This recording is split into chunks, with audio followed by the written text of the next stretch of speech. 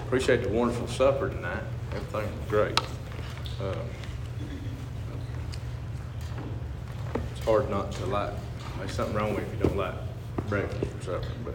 But anyway, appreciate the opportunity to be here tonight. I'm going to.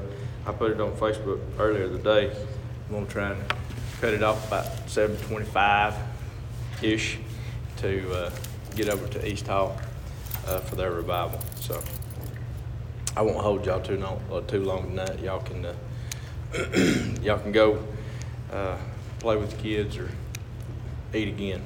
Y'all might be hungry again by then. But, we'll pick back up tonight in John chapter number 8. I'm calling 7 done. I think 3 or 4 weeks on one chapter is plenty. Not even sure that we entirely got through it, but we're moving on. So John chapter number 8, we kind of got a little break right here, and works out perfect for tonight. Since we're only going to go about 30 minutes or so, we're just going to cover the first 11 verses. Very, very familiar passage of Scripture. Been quoted, preached on more times than we can count or number. But the woman taken in adultery is very familiar. I know that it is. Just to give you a little story and history and context on this, these first 11 verses right here, if you pay attention from verse 53 of John chapter number 7, or you pick back up about verse number 12 of the 8th chapter, it's highly debated that these 11 verses are actually supposed to be in Luke 21. That's you can take it or leave it. Everybody agrees that they're canonical, that these are supposed to be in here. They just believe that they got put in the wrong place. A little interesting thought. I thought that you might or might not find interesting. There's a lot of people that use that and they'll say, well, the Bible has errors in it. No. The people who put the Bible together are erred and flawed, but the Bible itself is not flawed. Okay, there's a big difference in that. But as we go through this, we look at this, we look at, and there's a lot of this when we rewind time just a little bit. We don't have to go back too far. We didn't have any chapters and verses. We didn't have a lot of things that we have right now. So it's been massaged over the years, but nevertheless, like I said, everybody agrees on the fact that this is an actual event that occurred, and that we have witness testimony of it. But the only thing that people disagree on sometimes is what book it belongs in. Nevertheless, it's in the Bible. Amen. Amen. All right. John chapter number 8, verse number 1. Jesus went into the Mount of Olives, and early in the morning he came again to the temple, and all the people came to him, and he sat down and taught them. And the scribes and Pharisees brought unto him a woman taken in adultery, and when they had set her in the midst, they said unto him, Master, this woman was taken in adultery in the very act. Now Moses in the law commanded us that such should be stoned, but what sayest thou? This they said, tempting them, that they might have to accuse him. But Jesus stooped down with his finger, wrote on the ground, as though he heard them not. So when they continued asking him, he lifted up himself and said unto them, He that is without sin among you, let him first cast a stone at her. And again he stooped down and wrote on the ground. And they which heard it, being convicted by their own conscience, went out one by one, beginning at the eldest even to the last, and Jesus was left alone, and the woman standing in the midst. When Jesus had lifted up himself and saw none but the woman, he said unto her, Woman, where are those thine accusers? Hath no man condemned thee? She saith, No man, Lord. And Jesus said unto her, Neither do I condemn thee. Go and sin no more. Of course, this is the good old Pharisees that we're dealing with again right here. The Judaizers come up against Christ, and obviously the only thing that they wanted to do is they wanted to exert their authority and their power because they were scared to death that Jesus was going to take theirs from them. That was the only thing that, and kind of give you a little help on this, all right? So the Jewish perception, right? So let's rewind and think about what the Jewish perception of the Messiah was going to be in Jesus' day. It's different than what we think about.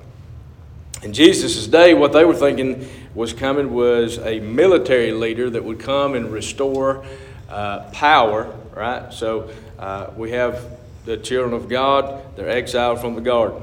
Then we have the children of God, they go into the promised land, they're exiled from the promised land. They're held captive in Babylon.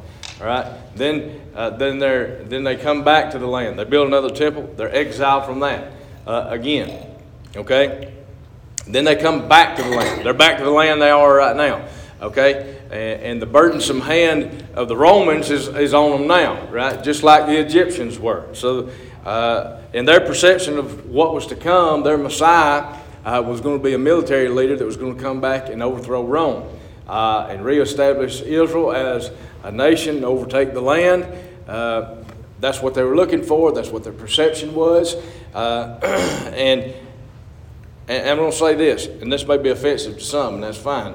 If it is offensive to you, listen, because this is the fact of the matter, because we need to come to the conclusion today. There's a lot of people that are proponents of that view even today, right? That Jesus is going to come back, that we're looking for him to set up an earthly tabernacle and an earthly kingdom here on this earth. There's a lot of things out there that's very interesting when it gets into end-time doctrine, all right? We've got glorified bodies living with unglorified, children being born, children dying, and people in the presence of a glorified body, in the presence of a glorified Savior who die lost, right? The reestablishment of sacrificial offerings and sacrifices. Now, I'm just here to tell you, my biblical perspective of that, I don't agree with any of it, okay? And that's a large comment to speak in about 15 seconds worth. But nevertheless, do I believe that God will establish a kingdom on a new earth? Yes, I do, right? So there's a lot of things that are ascribed and attributed to what people think are going to be on this earth, which I think the Scripture clearly identifies will be established on a new heaven and a new earth. So I think that's where a lot of times we talk past each other, all right? And I've sat down with a lot of people, and I'm glad that we're just at a point right now, if we really try for the common cause of Christ and the kingdom, we can agree to disagree. And that's a good place to be, okay? All right, so anyway, nevertheless, we've come to this place where we see that the Jewish ideology is that they're looking for a king to come back, that he's going to establish his rule, his reign, and his authority over Rome. He's going to take back all the powers and everything. And that was their perception. That's what they were focused on. That's what they were looking for. And the Messianic king came as the line of the tribe of Judah. He was born in Bethlehem. He was Jesus of Nazareth. What good thing comes out of Nazareth, Nathanael said. And we see that he was the son of a carpenter. He had no national prominence. He had no wealth. The Bible tells us in Isaiah chapter number 53, when we read about him, a lot of times we see beautiful paintings. And I'm glad that we have beautiful paintings because it paints a beautiful picture of our Savior in our minds. But the Bible tells us that Jesus was not a white, long-haired man, and he was beautiful to look at. The Bible tells us that he was comely, that we probably wouldn't even recognize him, okay? That he was normal, he was average, and he was a Jew. He was the son of a carpenter. He grew up, and I believe our Savior I believe he was a craftsman, amen. He built the world, he can build a house, okay? But I'm thankful that we have this perception of our Savior.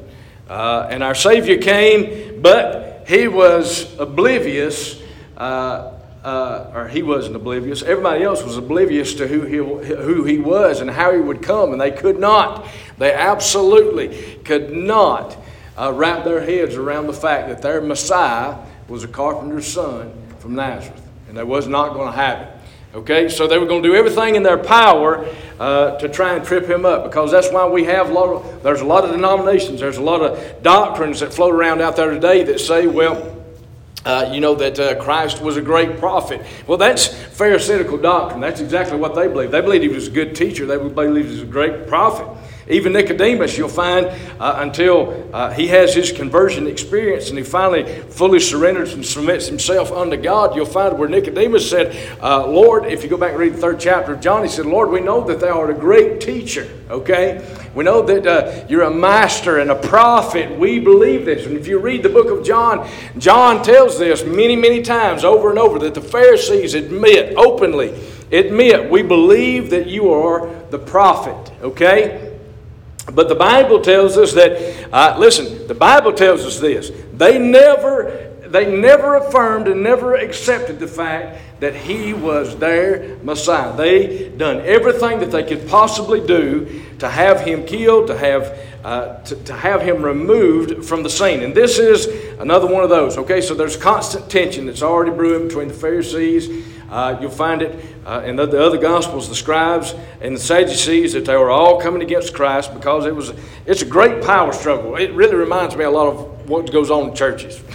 Okay? Listen, a lot of times people fight, you know why they fight? It's not for the kingdom of Christ. It's because it's a power struggle. One's losing and one's gaining. So, anyway, nevertheless, we get to this right here. And the Bible says Jesus went to the Mount of Olives, and early in the morning he came again to the temple, and all the people came unto him, and he sat down, and he taught them. Now, this is important right here, and this is something that we'll read past. So, the Pharisees, let me back up and say, not just the Pharisees, the Jews, right? They believed that the Messiah was going to come and sit on the seat of Moses. He was going to sit on the throne of David.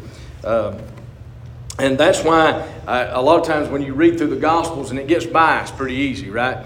When Jesus was teaching, he sat, okay? And the reason that he did this is because that was part of his messianic proclamation of who he was. Now, I know that's easy to read past, and a lot of people probably don't see any significance in that, but I just think it's an interesting tidbit. But in verse 3, the Bible says, and the scribes and Pharisees brought unto him a woman taken in adultery. And when they had set her in the midst, they said unto him, Master, this woman was taken in adultery in the very act. All right, we're all adults. We know what this says. We know what was going on. And we know what the accusation was. All right.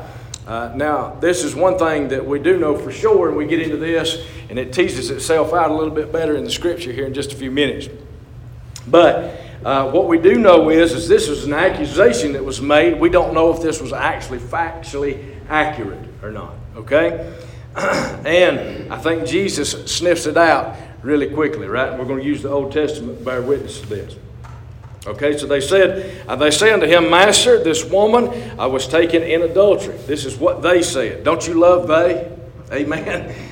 Listen, I won't stop and talk about they for just a few minutes, okay? Because they is involved in every bad thing that I've ever been a part of, okay? And when I've always tried to isolate who they are, they never have a name, okay? I don't know if you've experienced they or not, but I have many times in my life. I don't like they. But nevertheless, we come to the point right here that they came and they were doing this. So listen, the whole point behind this was not to kill this woman. Now, if they got to say that this man, this prophet, was a blasphemer, and they could bring charges and accusation against them to Rome, that's another thing. Okay.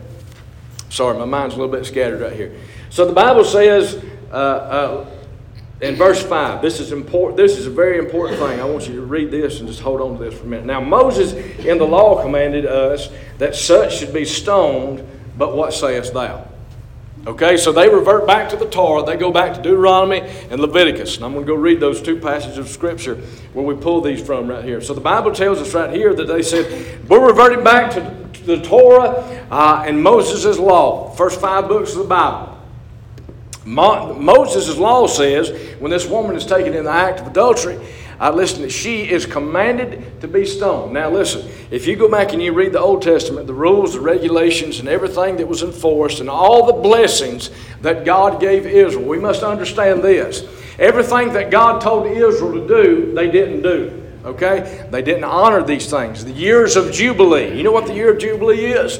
So after 7 Sabbaths, which was the 49th year, in the 50th year was set to be called the year of Jubilee. All right? Have you ever heard about the year of Jubilee? The year of Jubilee in Israeli and Hebrew culture was the year when if you were a hired servant or if you were a slave, your debts were forgiven and you could go home. If you owed another person, you forgave their debts. They forgave you your debts. Land went back to original owners. Slaves were gone. Everything that leveraged anything that would drive, any kind of socioeconomic difference within the culture or within the community was to be spoiled and to go back to the way it was. That was the year of Jubilee. God established that. After 7 Sabbaths, the Bible tells us He gave them the year of Jubilee. You know this? That Israel never honored, not once, the year of Jubilee. Not once.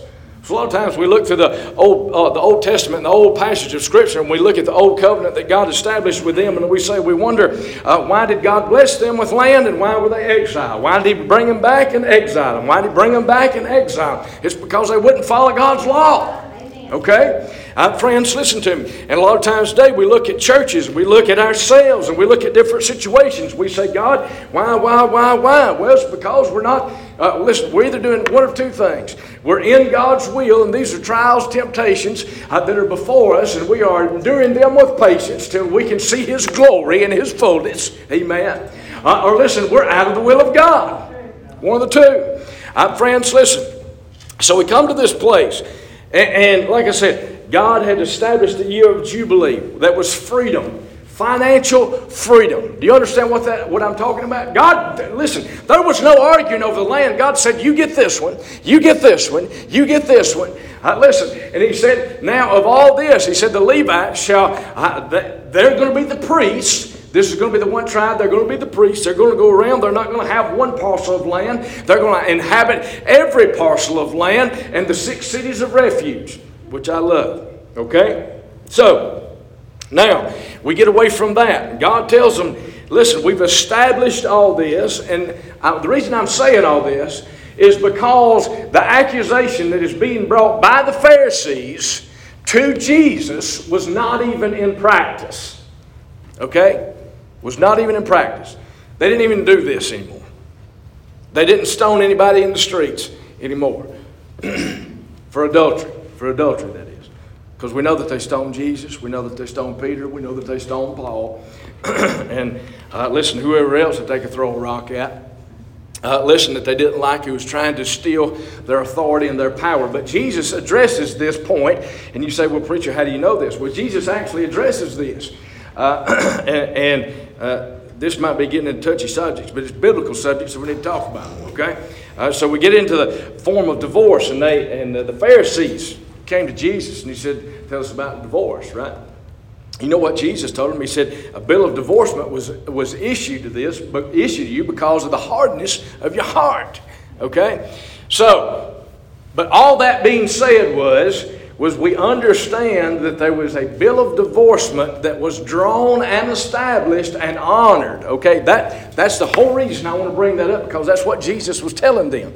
All right, so when we start tying all these knots together, we understand that Jesus said, look, you don't even honor Moses' covenant anymore, right? So everything that you're quoting to me, you don't even do.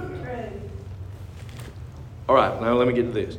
Deuteronomy chapter number 22, verse number 22.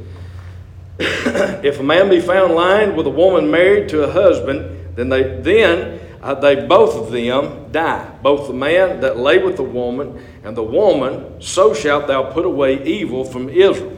If a damsel that is a virgin be betrothed unto a husband or engaged, if she's engaged to a husband, and a man find her in the city and lie with her, then ye shall bring them both unto the gate of the city, and ye shall stone them with stones, that they die there. The damsel, because she cried not, being in the city, and the man, because he hath humbled his neighbor's wife, so thou shalt put away evil from among you. That's Deuteronomy. In the 20th chapter of the book of Leviticus it says, and the man that committeth adultery with another man's wife, even he that committeth adultery with his neighbor's wife, the adulterer and the adulteress shall surely be put to death. And the man that lieth with his father's wife hath uncovered his father's nakedness. Both of them shall surely be put to death. Their blood shall be put upon them. So we have a defense, or we have a breach of the offense that and the penalty of the crime. We understand that in Leviticus 20, in the book of Deuteronomy, in the 22nd chapter, it tells us how death is to be carried out by stoning. So then we get over here. So that's how we all get to this one verse right here. So they throw this woman down, which we don't know if she was guilty or if she wasn't. Okay? I've been guilty in years past when I've used this as a text to preach on it, and I've just assumed her guilt, right? But we live in a country where we should assume innocence, right, until proven guilty. Okay? Listen, so a lot of times, but when we look at humanity, we understand this one thing, that if it were not for the blood of Jesus, there's no hope for any of us, right? So, but this woman, so I'm going to take a little different view on this tonight. I'm going to presume her innocence until she's proven guilty. Okay, so the Bible tells us right here that now Moses in the law commanded that she should be stoned. What sayest thou? What are you going to do about it? Verse number 6, they said, tempting him, how that they might have to accuse him or bring accusation against him. But Jesus stooped down with his finger, wrote on the ground as though he heard them not. Now, okay, this is where it gets interesting, and if you'll afford me the liberty, because the Bible doesn't say what he wrote, okay? It just tells us that he did. There's a lot of different scholars, a lot of different people, a lot of different Jewish scholars that have weighed in on this over the years, and there's a lot of interesting thoughts and opinions. I'm going to be honest with you. The one that I ascribe to and hold to and have held to for a long time is that when Jesus knelt down, he does this twice. Okay?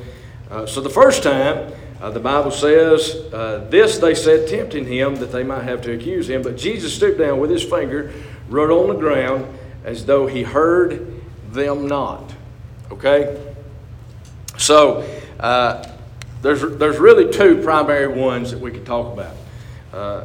One of them says that he knelt down and he began to scribe in the ground the scripture from Leviticus, Deuteronomy, and Isaiah. That's one perception. The other perception, I'm just going to give you both views, and listen, biblically we don't have anything to stand on which one of these is true. So, some people say that he was writing scripture. The second side of this view says that as the elders, as we begin to understand through the rest of the text, as the elders came around, there's a lot of people think that he began to write their name. Okay? Began to write their name at their feet. Right?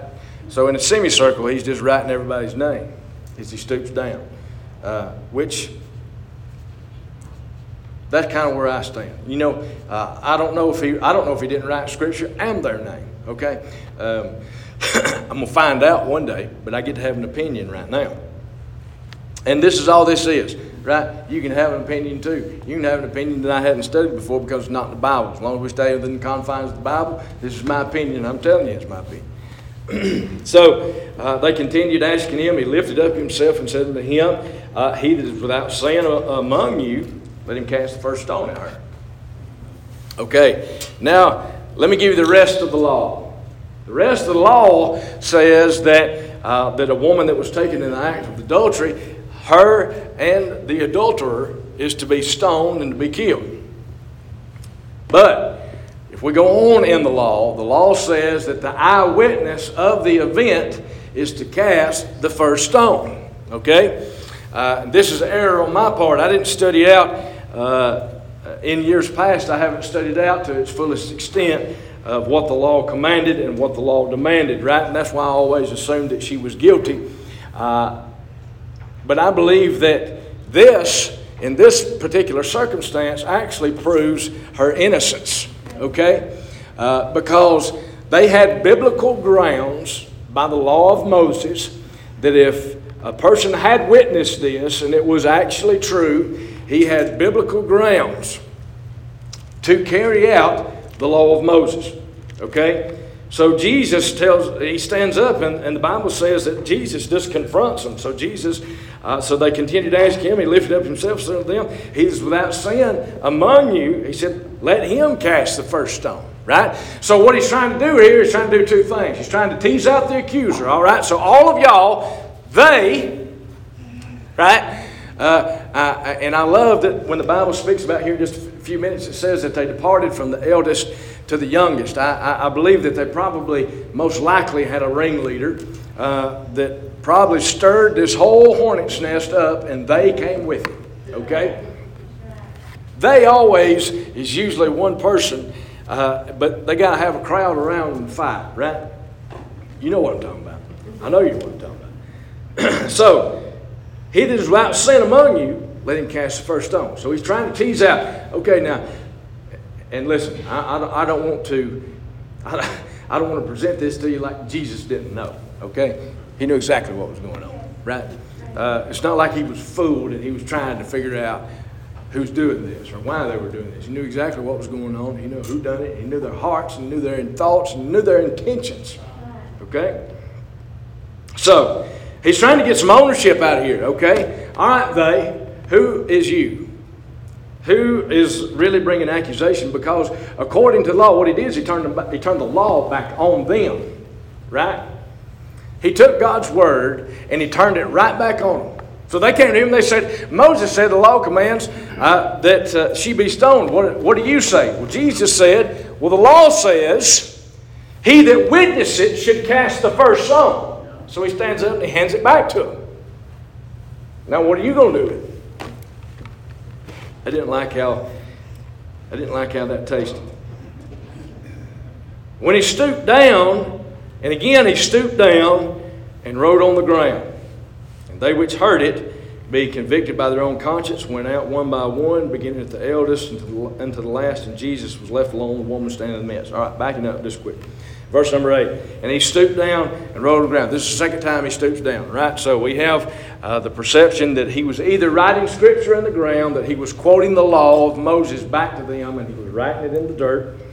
Or, second option is he was writing their names at their feet the first time. And the second time, he began to write their sin under their name. Okay? And this is why the Bible says that they departed from the eldest to the youngest, because Jesus started at the youngest. Right?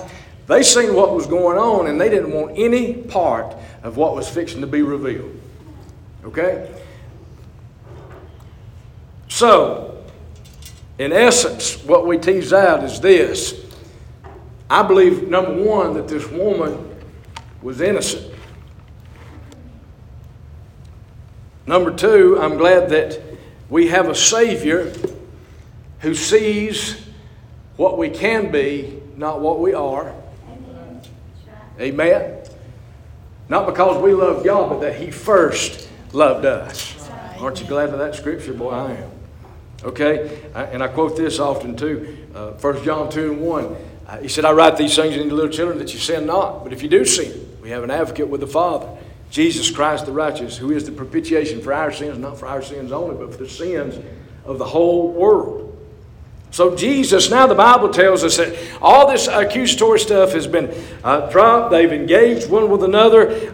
Listen, you can use your own conjecture and formulate your own opinion about where you want to stand with what Jesus wrote on the ground. The Bible is silent on it. The only thing that we really have is a lot of different scholarly looks and approaches. The one that I personally would lean toward is that he wrote their names and he wrote their sin.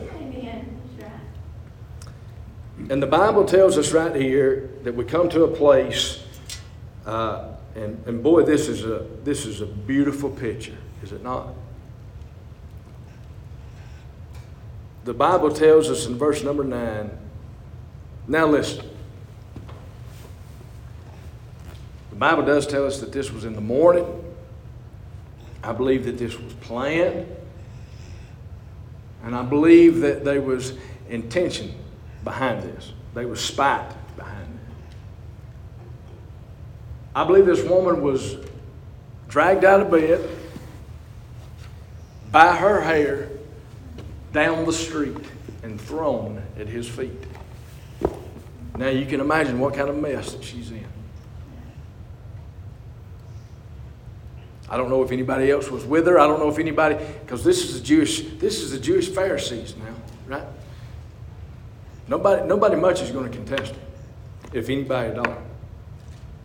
So I can imagine in my mind's eye, as she is in her bedclothes, laying on a dusty street, hair a mess, weeping profusely. Because she's sitting here interacting with the fact that she thinks that she's fixing to die and be stoned. And all of a sudden, they are gone. And the Bible gives us this picture that it's just Jesus and the woman. I want to say this. I'm glad in every experience, not some of them and not most of them, every experience is between Jesus and you. Right? So the Bible tells us right here, we come down to this, and Jesus was left alone and the woman standing in the midst. When Jesus had lifted up himself and saw none but the woman, he said unto her, Woman, where are those thine accusers? Hath no man condemned thee? Woman, where are those thine accusers? What a tremendous message. All right, I had this just come to my mind.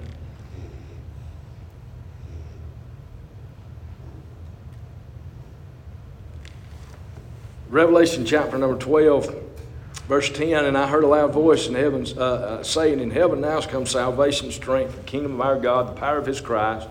For the accuser of our brethren is cast down, which accused them before our God day and night. And they overcame him by the blood of the Lamb, by the word of their testimony. They loved not their lives unto the death. Therefore rejoice, ye heavens, and ye that dwell in them. Woe to the inhabitants of the earth and the sea.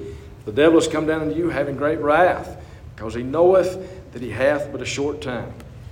What I want you to cue in on is the accuser of our brethren has been cast down. Of course, we know specifically John the Revelator here, he's talking about one thing. He's talking about the exile of Satan out of heaven. Okay? But now listen, we must understand this. When I said this last week in revival. Revelation chapter 1, verse number 18, the Bible said, I am he that liveth and was dead, and I'm alive forevermore, amen, and have the keys of hell and death. You know what keys represents? Keys represents possession and ownership, okay? I'm telling you something, friends, listen. The accuser has been thrown down. He has power over death, hell, and the grave. He has presently the authority and ownership of the kingdom. Listen, we have no accuser.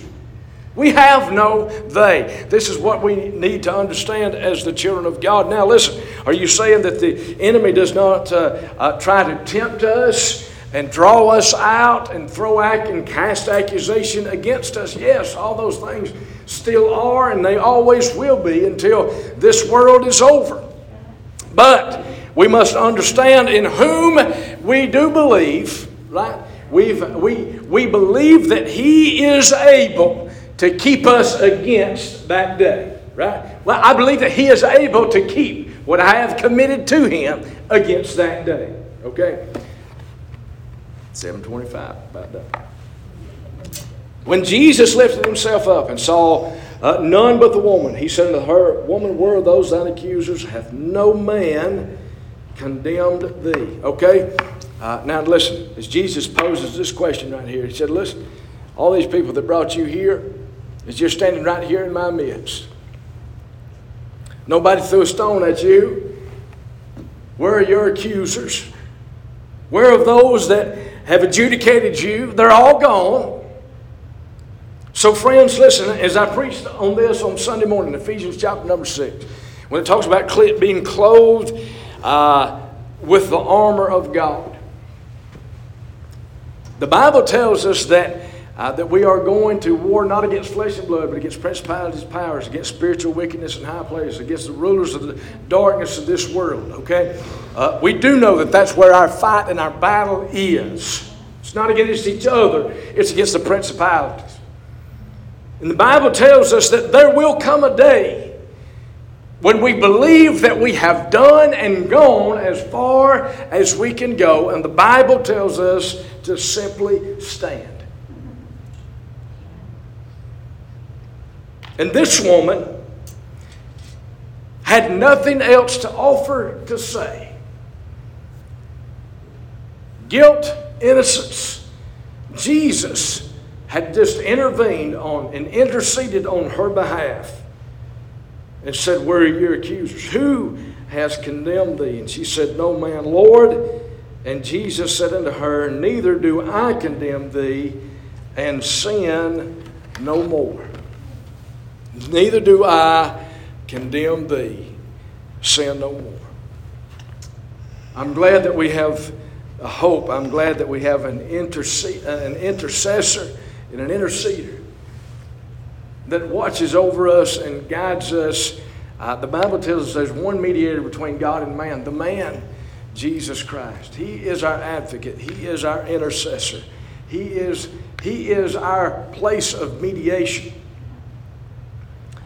And when we are in Christ, and I've talked about this multiple times, for by grace are you saved through faith. And that not of yourselves, but it is the gift of God, not of works, lest any man should boast. And I've often said this, we're not saved by our works, but we are absolutely saved by His work.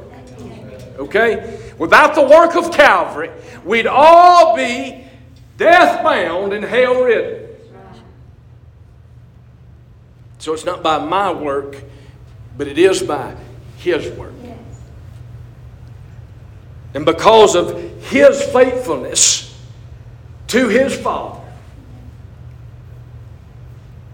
He was rightfully the accepted sacrifice that stood as a lamb that was slain, accepted of the Father. Hebrews 12, 1 and 2. Wherefore, seeing we are compassed about by so great a cloud of witnesses, let us lay aside every weight and the sin which does so easily beset us, looking unto Jesus, the author and the finisher of our faith, who for the joy that was set before Him endured the cross, despised the shame, and is forever set down on the right hand of the throne of God. So as He is enthroned, as He is the King and He stands there, He is our intercessor, He is our mediator, and He is our place of propitiation. And the Bible says, "Neither do I condemn thee, go and sin no more." I love you, Nat. I'm going to quit right there. I figured I'd preach for a minute. They won't let me preach over these talks, so I'll do it here. We love you. We appreciate you being here tonight. I want to say thank you to all who came and cooked and helped. And everything was wonderful. Thank God for y'all doing this, and appreciate each and every one of you. Let's remember, next week we won't be having this. We'll be in revival. Sunday night 6, Monday through Saturday 7:30. Cody and Shannon Westbrook, pray for them. Looking forward to them being here with us. Anybody got anything on your heart need to be said or done?